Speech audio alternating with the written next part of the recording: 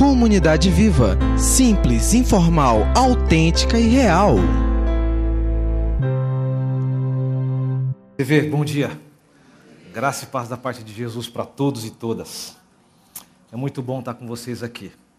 É muito bom ser oxigenado pelo amor de vocês. É muito bom conhecer irmãos que, de repente, pela distância eu ia conhecer só na glória, né? Mas pude conhecer um núcleo pulsante de amor ali naqueles 2 dias. PA, controla aí, PA. Boa. E foi muito bacana, tá? Mas, quando nós os conhecemos, Ele arrebatou os nossos corações. Estávamos no dia a dia da vida como ela é, fazendo os nossos afazeres, lançando redes para cá, tentando pagar imposto ali. Mas, ao caminhar, o jeito dele era diferente, a fala dele era diferente.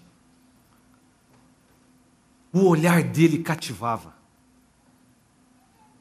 Sabe quando a gente está enamorado por alguém, que aquelas borboletas começam, porque só ouvir a voz daquele novo que chega até a gente, ou de sentir o cheiro, ou de ver a silhueta, isso causa aquelas borboletas e a gente fica, o novo está chegando. Quando o conhecemos, Ele fez uma revolução nas nossas vidas. A sua fala era doce, o seu ensinamento era contrário à tradição religiosa que estávamos acostumados a ter, a praticar e a reproduzir. E fez revolução na nossa forma de pensar, a nossa forma de ser. Mas ele tinha um estranho hábito de catar uma rapaziada que era considerada lixo pela sociedade. A começar por mim. E aí foi pegando um, foi pegando outro. Tinha um tipo, capitão do mato, vendido ao império, trouxe para perto, chamou uma rapaziada que era irmão, a rapaziada era faca na caveira, sabe como é que é? O pessoal era sangue nos olhos, mas ele trouxe para perto. E muitas mulheres. Trouxe uma pá de mulheres, como os paulistas falam. Ela dava de pasada e trazia as mulheres para junto. Dava de pasada e trazia as mulheres para perto. E a caminhada foi muito bacana. No primeiro ano a gente começou a ver aquela coisa milagrosa, porque a gente começou a acreditar que existia vida além daquela religião que nos foi ensinada. Além da religião que aqueles doutos conhecedores das Escrituras sempre interpretavam para a gente. Ia muito mais além. Ia para a vida como ela é. Na vida que a gente tem que pegar o busão lotado, o trem cheio, ou como no meu caso, espirrou na marginal, alaga tudo. Ele começou a incutir nos nossos corações que a vida valeria a pena. E a vida de fato vale a pena. Ele começou a fazer revolução. Primeiro ano, aquele namorado, aquela coisa linda e maravilhosa. Segundo ano, ele começou a vir com uns papos estranhos para cima da gente.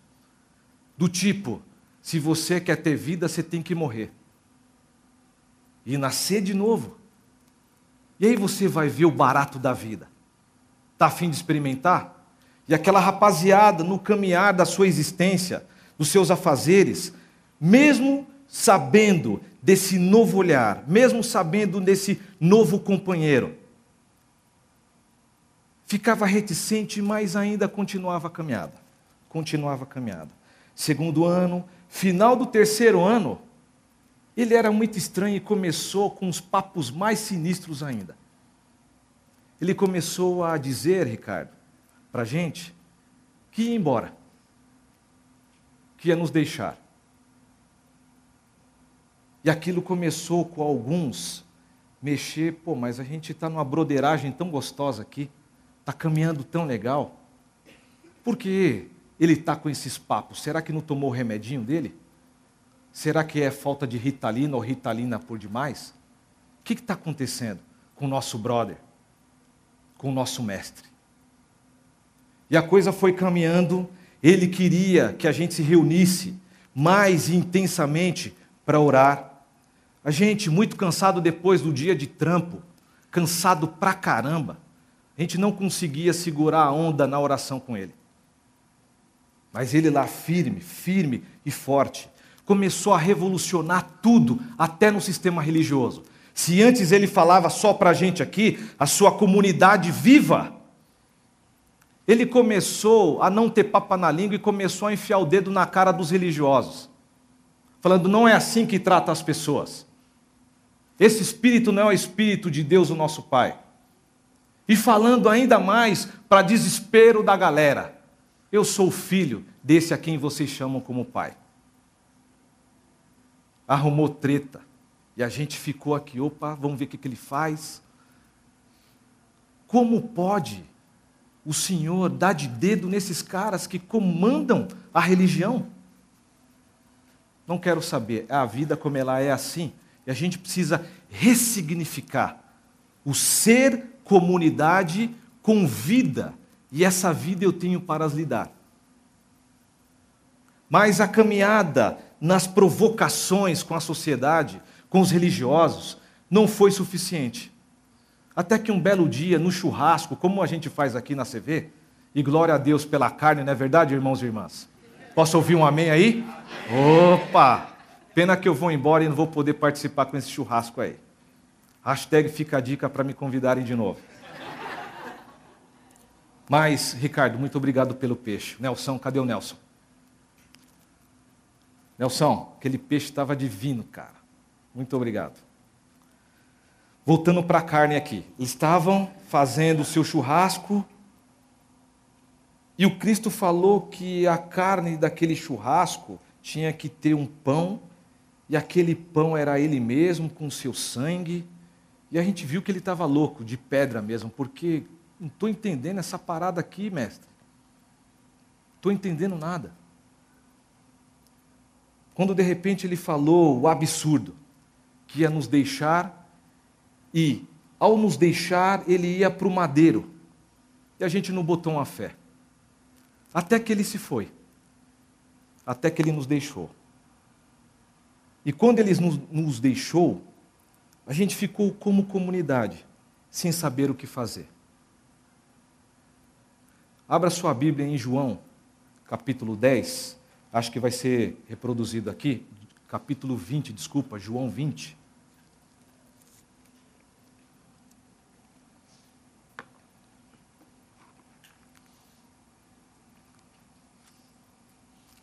A partir do verso 19, eu vou ler na NVI. Espero que a Gi tenha colocado aí para vocês, na NVI também, para a gente ficar na mesma página.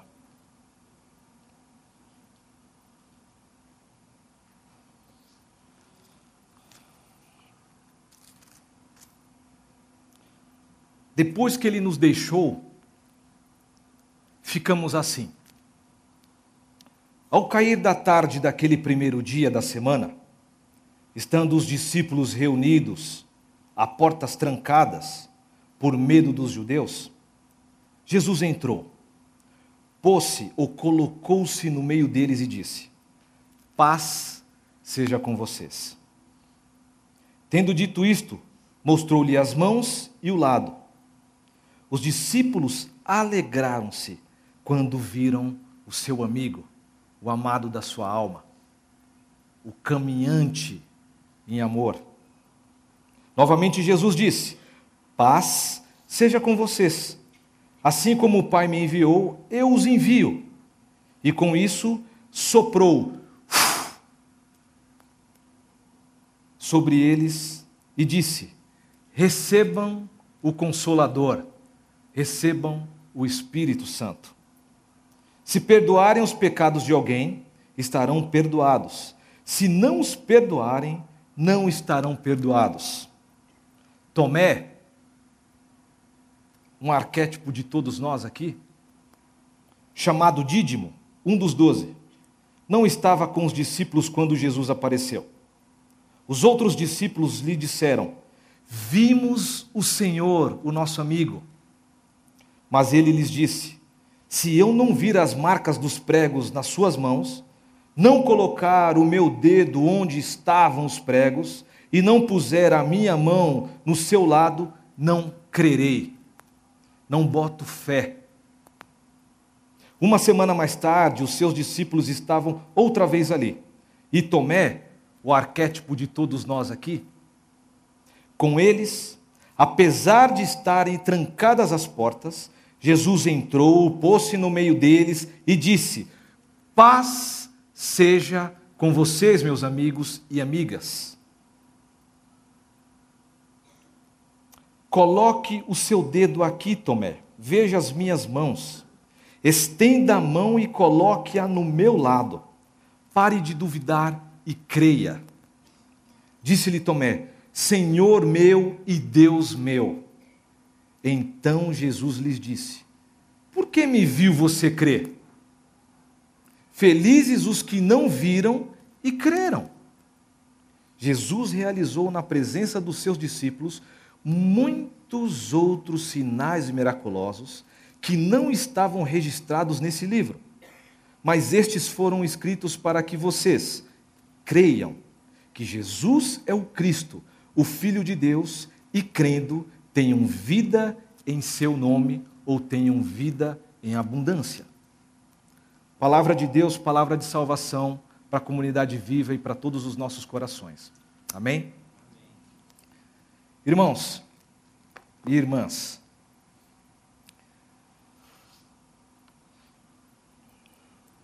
quando em algum momento da vida, alguma circunstância, e somos atravessados por inúmeras circunstâncias,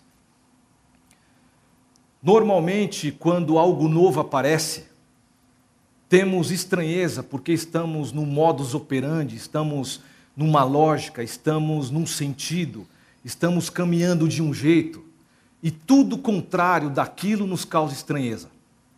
A estranheza, alguns podem dizer que é um sentimento, que é uma manifestação, seja lá o que for, conforme você pode, apresentar o que isso é. Mas a estranheza tem uma irmã, que é o medo. E dependendo da circunstância em que, como comunidade, estamos passando, ou você como um indivíduo na sociedade ou na sua família está passando, o estranhamento te visita, mas sempre traz a sua mala, o seu irmão mala, que é o medo. E o medo, diferentemente do estranhamento, ele é mais sinistro, ele é mais poderoso. Ele faz com que eu e você, ou nós, nos paralisemos. Dependendo da situação, você fica estático. Você fica aterrorizado. Porque o poder que ele exerce sobre a gente, Sil, é tamanho que não deixa com que a gente saia.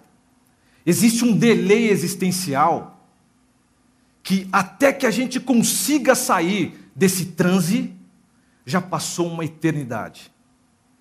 Alguns saem, mas não saem da mesma forma que entraram. Saem escravizados pelo medo e nunca mais a sua caminhada, até que haja uma intervenção divina, até que haja uma rememoração daquilo que a gente aprendeu no caminho com o nosso amigo do peito, com a visão que ele nos deixou, com a missão que ele nos convidou, esse medo nos paralisa. O medo é descrito como uma emoção básica, todo mundo tem medo. Seja você que é militar, você não tem peito de aço. Portanto, se alguém enfia uma quadrada na sua cara para te assaltar, se você é homem mesmo, você vai tremer nas bases. Seja qualquer situação, o medo é inerente ao ser humano e esse medo pode fazer você virar escravo dele.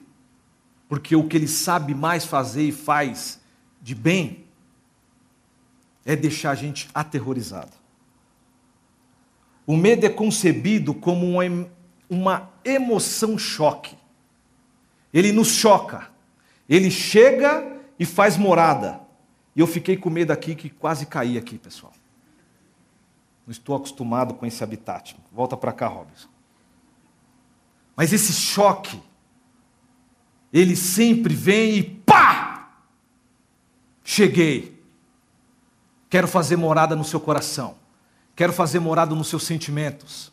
Quero que você esqueça da visão, da missão e desse legado de amor que foi deixado por esse amigo que você acha que é amigo. Eu quero causar. Eu quero fazer morada em você como um todo. Eu quero que você vire estátua.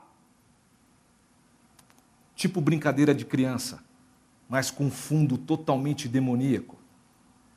O medo também tem a sua definição como reação biológica de todos nós. Nos assemelhamos, é verdade, com os animais. Diante do perigo, ou daquela montanha-russa, quando você vai para a gringa e vai lá no senhor de não sei o quê, quando você entra, que trava aquele negócio, ali já não dá mais para sair, nego. Já era. Se é um animal, já sentindo o cheiro, vaza, você não. Vamos experimentar esse negócio. Paguei uma bala aqui, as passagens estavam na promoção, porque Manaus é pertinho, tem que aproveitar. Mas quando o negócio travou, que você está lá no bico, assim, ó. Senhor amado, o que eu estou fazendo aqui? Um instinto de sobrevivência. Me tira daqui, mãe! Mas lá é quando você grita e a mamãe não escuta, viu? Não adianta, né, Paulão? Não adianta. O medo, pessoal, ele chega para todo mundo. Entre sentimento e sensação, o medo se apresenta com um verniz de piedade, um verniz de uma brincadeira, mas todos nós passamos por medo. Temos medo. Somos aterrorizados pelo medo. Seja por meio de uma reação de fuga, se travou ali não tem como fugir mais.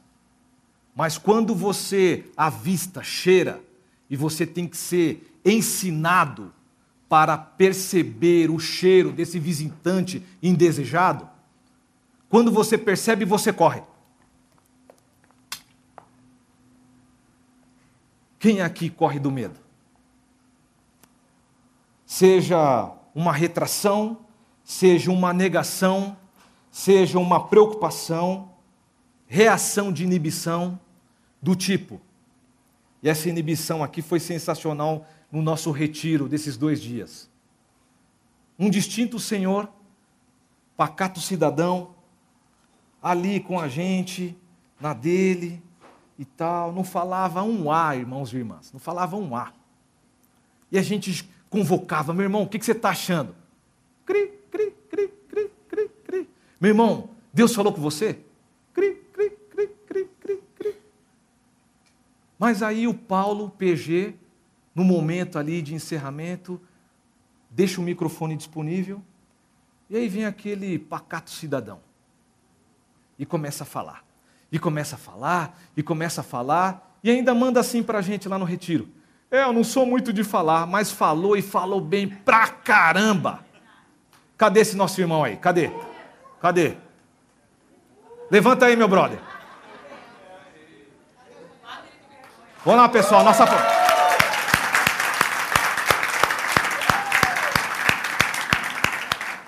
Mas para o nosso irmão não se achar muito, como que é a nossa palma, pessoal? Vamos lá.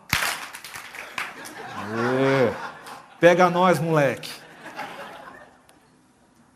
Olha só, na Grécia Antiga, aqueles lá, os gregos, eles tinham a representação do medo por 2 caras, 2 demônios. O primeiro era Deimos, que significa o temor. O segundo, Podos, que significa então medo. Um é o RG, o outro é o que se apresenta no marketing. e tentavam entrar então os guerreiros quando iam para a guerra, tipo, né, quando a gente vê lá os 500, aquela coisa toda, tinha que sacrificar a esses dois deuses para que eles não olhassem mais esse cramunhão, esse coisa ruim, esse sete peles, esse capiroto que traz o medo, que traz o terror, que traz a paralisação. Apresentava-se sacrifício para eles, para que esses demônios então não olhassem mais para o Robinson e olhassem então para os inimigos. Era a forma que os gregos tinham de tentar ressignificar por meio de uma filosofia ou de uma religião, né, a ausência, ou vamos tirar o medo de nós e jogar o medo e o pavor nessa rapaziada. Aí se a gente lembrar que os militares de então, eles batiam nos seus escudos e iam para cima, batiam nos seus escudos, e aí eu já cheirando medo, aqui é meu último passo, para não cair. Esse bater aqui, e quem é PM aqui sabe como é que é para você fazer contenção. Você causa espanto e medo no outro, e era mais ou menos isso que os gregos faziam. Mas aí, como o cristianismo foi vendido, então, para o império, em vez de caminhar com a perspectiva do reino, que é paz, justiça e amor, se vende então para o Estado, e o Estado manipula agora esse medo com coisas que a gente reproduz até hoje. Tipo assim, venha para a CV, aceite Jesus, senão você pode ir para o inferno. Opa, aceito agora, não quero ir para o inferno. De repente, se você já evangelizou assim, você é fruto de uma manipulação para causar medo no outro. E se você está aqui e veio para Jesus por causa de um medo de ir para o inferno, desculpa, você veio errado. Se alguém um dia te disse que você tem que caminhar com Jesus para não ir para o fogo do inferno, não é esse Deus que servimos, amados e amadas. Deus é amor, conforme a musiquinha que a gente canta para os nossos filhos. Deus é amor. Xalalalalalalalá. Hey! Hey, pessoal! Vamos lá, todos juntos. Deus é amor. Aleluia! Ou glória a Deus.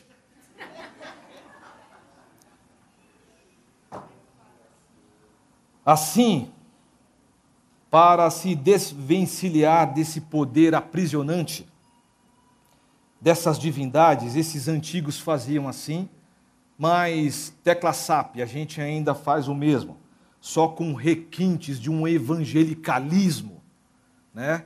Com sinais de piedade mais opressor, ou o medo da condenação eterna com o encontro com um tipo de pai, sendo que você, violado pelo seu pai, vai ter, logicamente, medo de Deus, o Pai, porque a religião te apresentou sempre esse Deus pelo um viés, pelo um caminho de medo.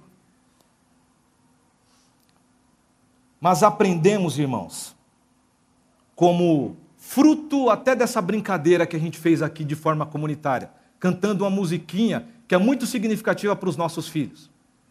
E tem muitos adultos que estão com Deus hoje, caminhando com Jesus hoje, porque um dia, um tipo de irmão como este, que segurou a onda dos nossos filhos aqui, ensinou os nossos filhos a cantarem que Deus é amor. Lançando do coraçãozinho dos nossos filhos qualquer sombra de medo, qualquer manifestação desses demônios que nos paralisam,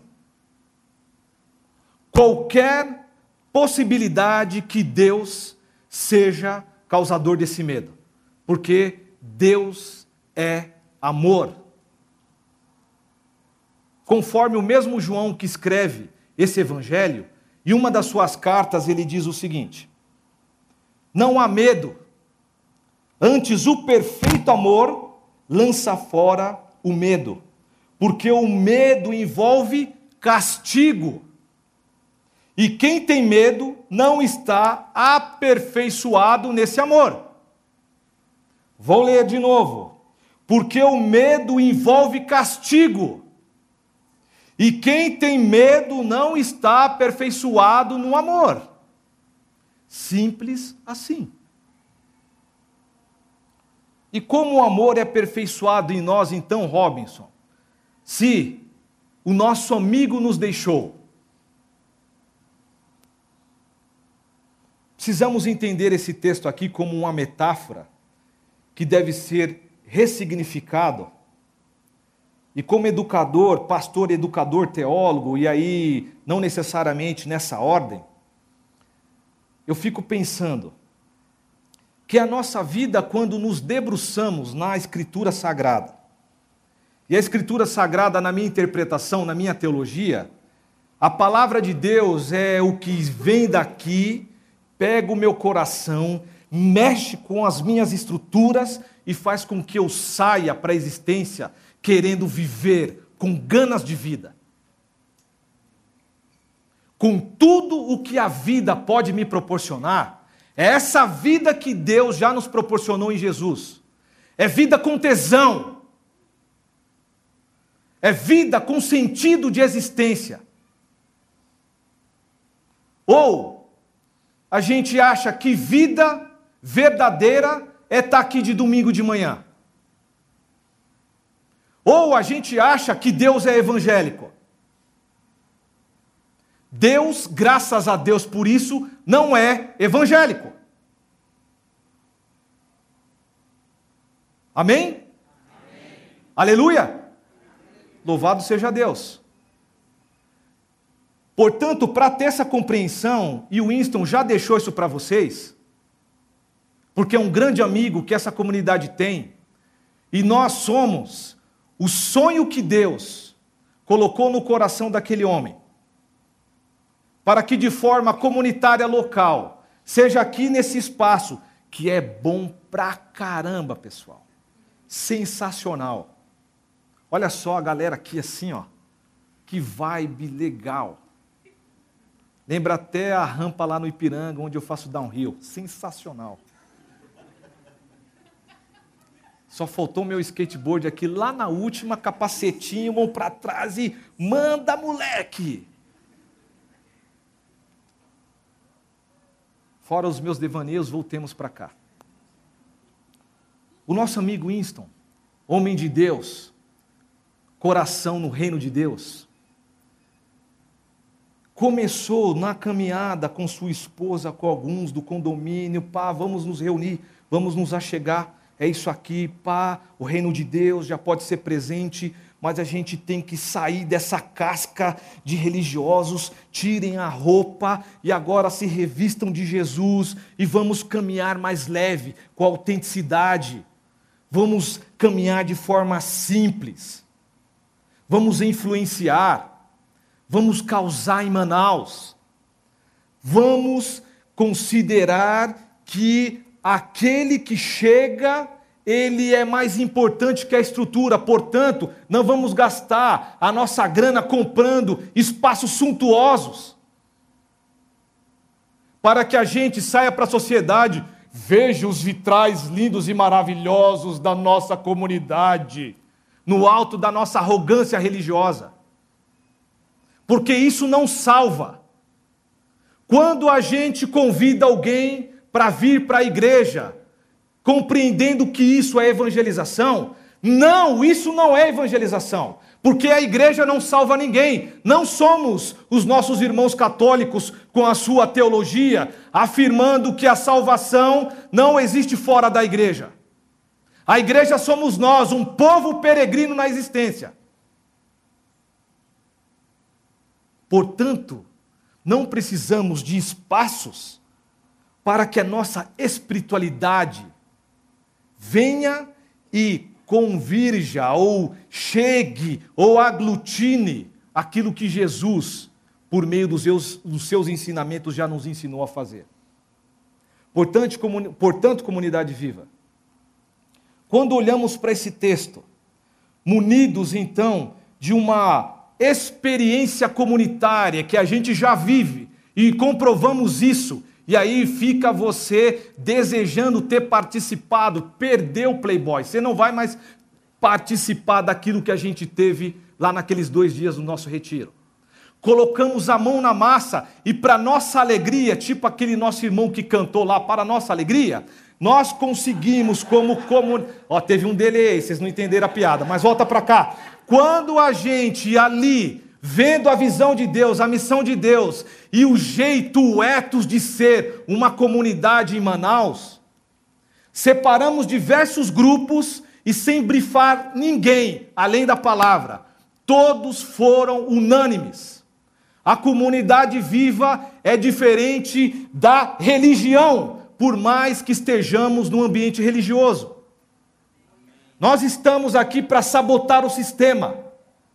Estamos aqui para destruir o que a religião faz, que é dominar vidas. Eu estou aqui, pessoal, num sentido de horizontalidade. Eu estou no horizonte aqui com vocês. Não sou mais especial. Quando eu vou no banheiro, eu faço a mesma coisa que você. Eu não sou um sacerdote que tenho mais poder do que você, porque o mesmo Espírito que está comigo está com você. Portanto, o que a religião nos ensina é que vamos agradar o imperador, mesmo ele com verniz de piedade, chamando a gente de amados, varão, varô. Que mané varão? Eu sou o Robinson Jacinto. Vaso é onde eu ponho as minhas plantas. Que mané varão, que mané vaso?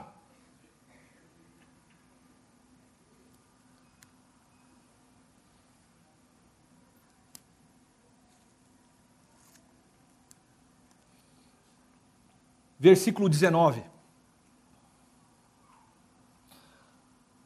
Ao cair da tarde daquele primeiro dia da semana, estando os discípulos reunidos a portas trancadas, por medo dos judeus, Jesus entrou, pôs-se no meio deles e disse: paz seja com vocês.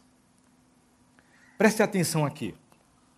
Esse texto está num contexto pós a história que nós aqui apresentamos.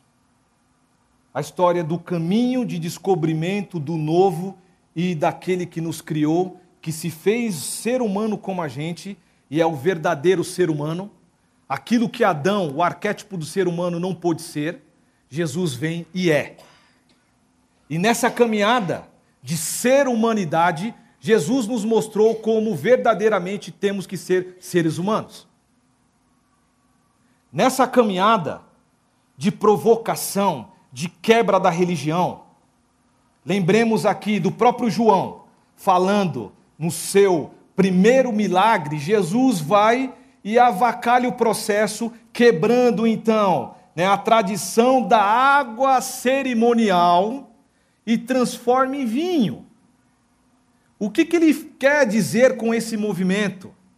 Que o que vale não é mais os ritos da religião, porque a Deus se adora em espírito em... Você não precisa mais de perfumaria religiosa, de uma linguagem religiosa, varão, varoa, amado. Você manda um amado, mas você está odiando o cara.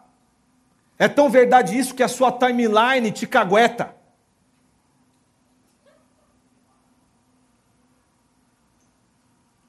Mas o Cristo, por causa de um plano divinal, projetado, planejado, desde antes da fundação do mundo, vem, morre no nosso lugar, porque o projeto de ser humano é sempre esse constante, fazer o contrário daquilo que Deus quer, que é amar e viver uma vida abundante. O Cristo vai E aí começa a penumbra, começa o momento de escuridão da nossa alma, começa a noite de escuridão que todos nós entramos. E o texto, quando diz aqui no versículo 19, que ao cair da tarde, o que ele está querendo dizer? Que ao entrar a noite, se a gente pergunta para os nossos filhos e filhas, o que eles entendem pela escuridão, pela noite? O meu Diego, de 2 anos e meio, nós estamos num tratamento porque ele tem medo do escuro. Quando nós entramos em algum tipo de depressão, Ricardo, o que a gente quer, pessoal? Ficar escondidinho aonde? No escuro. Quando a Bíblia, a Escritura Sagrada, fala, de um ambiente de escuridão e Deus como aquele que é a luz e tenta dissipar, é porque a escuridão tem esse poder de amedrontar, de trazer medo. E esse contexto, esse ambiente, é o ambiente da ressurreição, é o contexto de que a morte, a escuridão não pôde deter o Senhor da vida. Estávamos com Cristo, andando com Ele. Não entendemos as suas provocações. Ele vai e morre. Para a gente, o aterrorizante foi aquele a quem amávamos, se foi, e agora estamos escondidos aqui na nossa comunidade, presos em nós mesmos, com as portas trancadas, com medo dos religiosos, porque o Senhor da vida se foi. Mas vem o Senhor da vida e se coloca no nosso meio e diz: paz seja com vocês. Paz seja com vocês. O que isso significa, meus irmãos e irmãs? Significa que uma comunidade que fica presa na impossibilidade de caminhar, aterrorizada por qualquer tipo de circunstância, seja o Brasil que a gente não tem certeza de como vai ser, seja o desejo de uma caminhada e uma pastoral a partir da visão de um outro amado pastor que nos deixou, seja você individualmente falando, não tendo trampo, não tendo trabalho, ou precisando dar uma repaginada na sua caminhada, senão o seu casamento vai para o vinagre. Tudo isso, se te fizer aterrorizado, e você não acreditar que o poder da ressurreição em Jesus, e aí se todos estão batizados aqui, nós já temos na nossa carne, por meio do Espírito, esse poder de sair das trevas para a vida. Se nos fecharmos nas nossas comunidades, nos nossos corações, ou em nós mesmos, com medo de enfrentar a vida, vamos ser como esses irmãos ou os nossos primeiros irmãos. E é bem interessante, entre tantas coisas das Escrituras,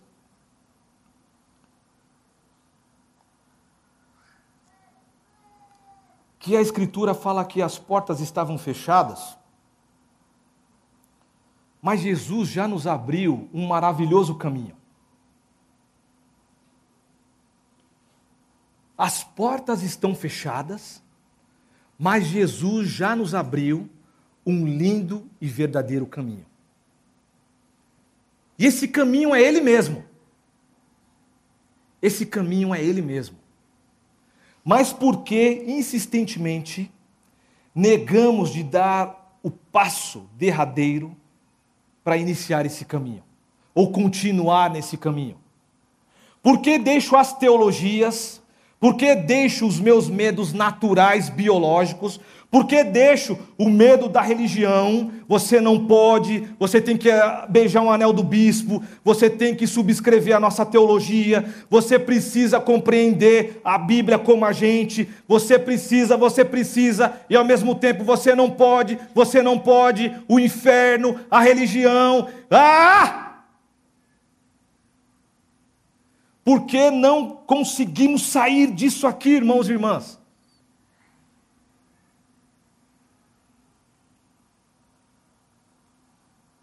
Mas graças a Deus, Jesus vem e se coloca no nosso meio. E aqui o João tem toda uma intencionalidade, tem todo um jeito e tem um objetivo para ensinar isso aqui para a gente. Quando ali a gente vê e lê que por 2 vezes Jesus vem e fala: a paz seja com vocês, o autor quer mostrar algo que pode ser uma virada de chave. E a virada de chave é: quem sempre toma a iniciativa para nos tirar do momento paralisante do medo é Deus. Sempre é Deus que está correndo desesperadamente para nos aperfeiçoar no seu amor. Deus é um ser desejante de amor e de afeto com as suas criaturas, com a gente aqui. Então, constantemente ele se lança, ele se joga, e se jogou até no madeiro porque nos ama. Ele sempre, ou antes da nossa criação, da constituição desses tranqueiras que nós somos, ele já falou: eu amo você tanto, que mesmo você fazendo um monte de coisa que eu não gosto, mesmo assim eu vou morrer no teu lugar porque eu te amo. Eu te amo. Se aperfeiçoe nesse amor, com o amor que eu já deixei.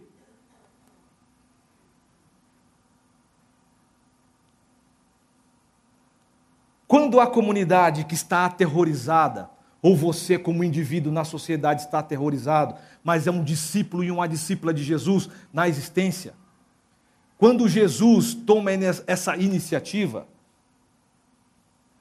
do medo passamos então, quando ressignificamos que Ele é aquele que está conosco, desse medo vem a paz. A paz de saber que a situação não está, ou o rio, ou o mar, não está para peixe. Mas Ele sempre é o Deus provedor, é o Emanuel, que está aqui provendo tudo, e mais ainda, até uns pequenos regalos para a nossa alegria, como diz certa canção.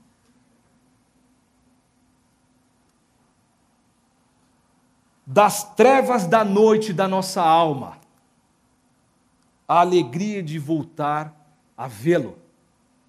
Vejam, é o nosso amigo. Vejam, é o mestre.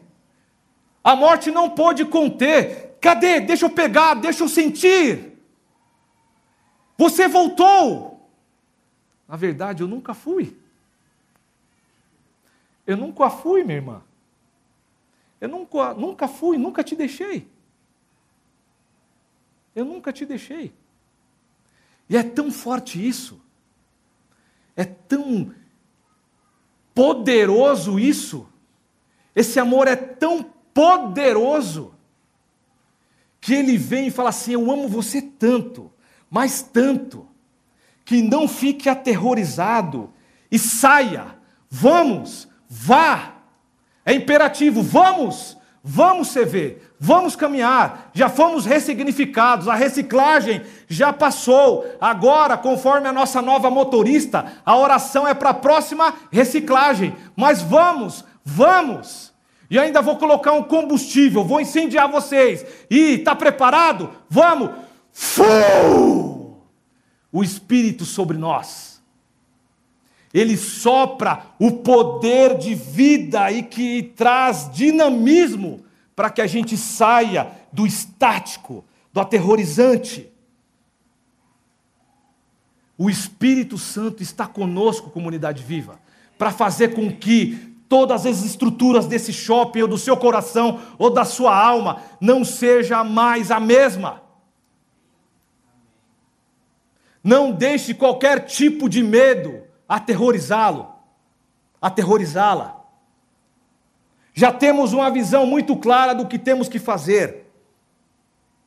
E abençoar todas as vidas, porque nos marcos da constituição dessa comunidade, Essa comunidade se define como aquela que quer desejar e publicizar e trazer a reconciliação de todos. Ser uma comunidade que inclui, que abençoa, de um tipo de ser na comunidade, seja simples, leve, a ponto de fazer toda uma apresentação aqui e ter a risada de todos, um ambiente que cativa a todos, um ambiente de pertencimento, tudo isso pelo poder do Espírito.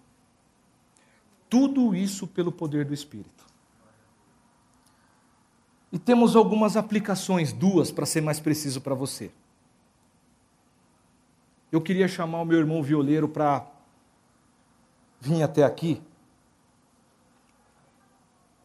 E assim como um rei lá no Antigo Testamento, que inquieto, temeroso e com medo, pedia para um projeto de rei, com sua harpa, cantar para que o movimento de Deus chegasse por meio daquela canção e deixasse ele mais tranquilo. Irmãos e irmãs, eu sei que isso é clichê, mas isso é verdade também. São clichês que a gente fala e porque são puras verdades. Eu estou em Sampa, eu tenho uma vida comunitária local, mas o mesmo Deus que está lá está aqui. E é assim que a vida funciona. O corpo místico de Jesus, a comunidade mística de Jesus, ou a igreja gloriosa de Jesus, não se limita a Ibabe, não se limita à comunidade viva, está espalhado e a gente não sabe quem é de Deus, quem não é de Deus, porque só o Senhor sabe. Ele sabe os seus filhos, ou não sabemos os filhos que a gente tem. Aquele grito, aquele chiado, aquele cofe-cofe de madrugada. A gente identifica os nossos filhos na multidão. Você está num parque aquático, o moleque baixou lá na piscina, mas quando ele surge, tem um fiozinho de cabelo que você fala, ah, esse aí é o meu Caio, vem cá, moleque. Ou você está no shopping, o moleque entra dentro lá das araras e você, ai meu Deus, quando você vê aquela risadinha, moleque malandro, você conhece. Deus nos conhece também. Nossos irmãos espalhados pelo mundo, formando essa grande comunidade de amor. Mas é verdade também que na existência, na vida como ela é, de repente você pode estar aterrorizado por alguma coisa, por algum demônio que te persegue, e a gente precisa, em nome de Jesus, exorcizar isso agora. Crer nesse amor que é superabundante, esse amor que não pode conter as forças do inferno, ou daqueles tipos demônios que vêm nos aterrorizar. Portanto, meu irmão e minha irmã, o desejo do profundo do meu coração, nesses 2 ou 3 dias que eu participei, experimentei e vivi e tive esse amor dessa comunidade, é um desejo pastoral que vocês não fiquem aterrorizados nos achismos, nas circunstâncias, ou naquilo que você não sabe ainda nem definir. Deixa de lado, vai escutar uma música, vai dar um mergulho no rio, vai tomar um belo de um suco de cupuaçu, pelo amor de Deus. Deu até uma fominha, não é verdade? Mas, vejam só, Jesus conhece a fragilidade dos seus discípulos. Muitas vezes, Ele criticou os nossos primeiros irmãos, os apóstolos, e puxa a nossa orelha ainda hoje também. Porque a nossa fé é muito pequena. A nossa fé é muito insignificante.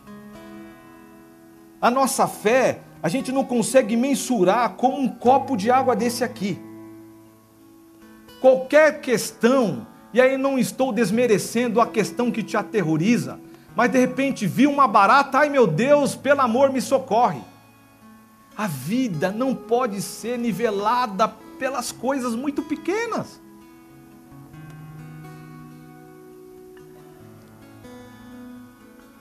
Necessitamos da força desse Espírito, desse dinamis. Lembremos também que esse Espírito que Jesus soprou na gente já é o Consolador, o amigo, o Deus presente. Porque se já temos todas essas ferramentas, ou a única e verdadeira ferramenta para nos tirar da inércia, a gente não se apropria desse poder que já está conosco, poder de vida. Aí você vem e critica os nossos irmãos pentecostais e neopentecostais, eles estão anos-luz da gente, porque deixam-se levar pela onda do Espírito, para cumprir a visão e a missão de Deus. Por isso, Jesus não impõe mãos, não dá o último recadinho, não pede para ler nenhuma escritura, mas sopra Ele mesmo dentro da gente. Jesus é mais ou menos assim. Rubem Alves diz, ou disse, que quando ali Jesus estava ascendendo aos céus, os anjos apareceram e falaram assim: comunidade viva, o que vocês estão olhando aí? É você mesmo, irmão ou irmã. Aí Luiz, por que você está olhando para cima, meu brother? Ué, a gente está olhando o Senhor. Mas vocês não entenderam ainda que Jesus fez isso aqui? E se jogou na gente, entrou dentro da gente e fez morada dentro da gente. Jesus fez morada na sua comunidade. Por isso somos a comunidade do amor, guiadas pelo Espírito, e somos comunidade viva, porque aquele que vive, vive em nós. Já não sou mais eu que vivo, mas Cristo vive em nós. Cristo vive em nós. Só Ele pode nos libertar desse medo aterrorizante. Mas aí no versículo 31 é tão louco, é tão acachapante, é tão desestruturante, que ele fala: venham, vejam que eu estou aqui.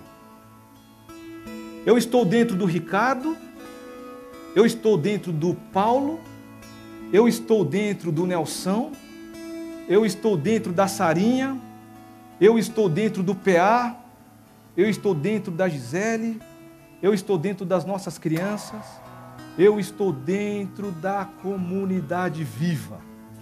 E aí o versículo 31 ele diz: se vocês entenderem isso, vivam. Comunidade viva, vamos sair e viver. Vamos sair e viver. Nesse momento, peço que você se coloque de pé e venha junto louvar ao Senhor. Venha agradecer ao Jesus, o amado da nossa alma, por essa experiência divinal. Essa experiência que é divinal sim, mas é real. Essa experiência que começa aqui e agora, porque Cristo está aqui no nosso meio. Está no nosso meio por meio do poder do seu Espírito. Está no nosso meio pelas manifestações de amor de uns aos outros. Aconselhem-se uns aos outros, perdoem uns aos outros, sejam uns com os outros, sendo comunidade de amor em Manaus, no mundo, e saiam revelando e dizendo que Deus é amor e somos aperfeiçoados desse amor. Aleluia, glória a Deus, aleluia, aleluia.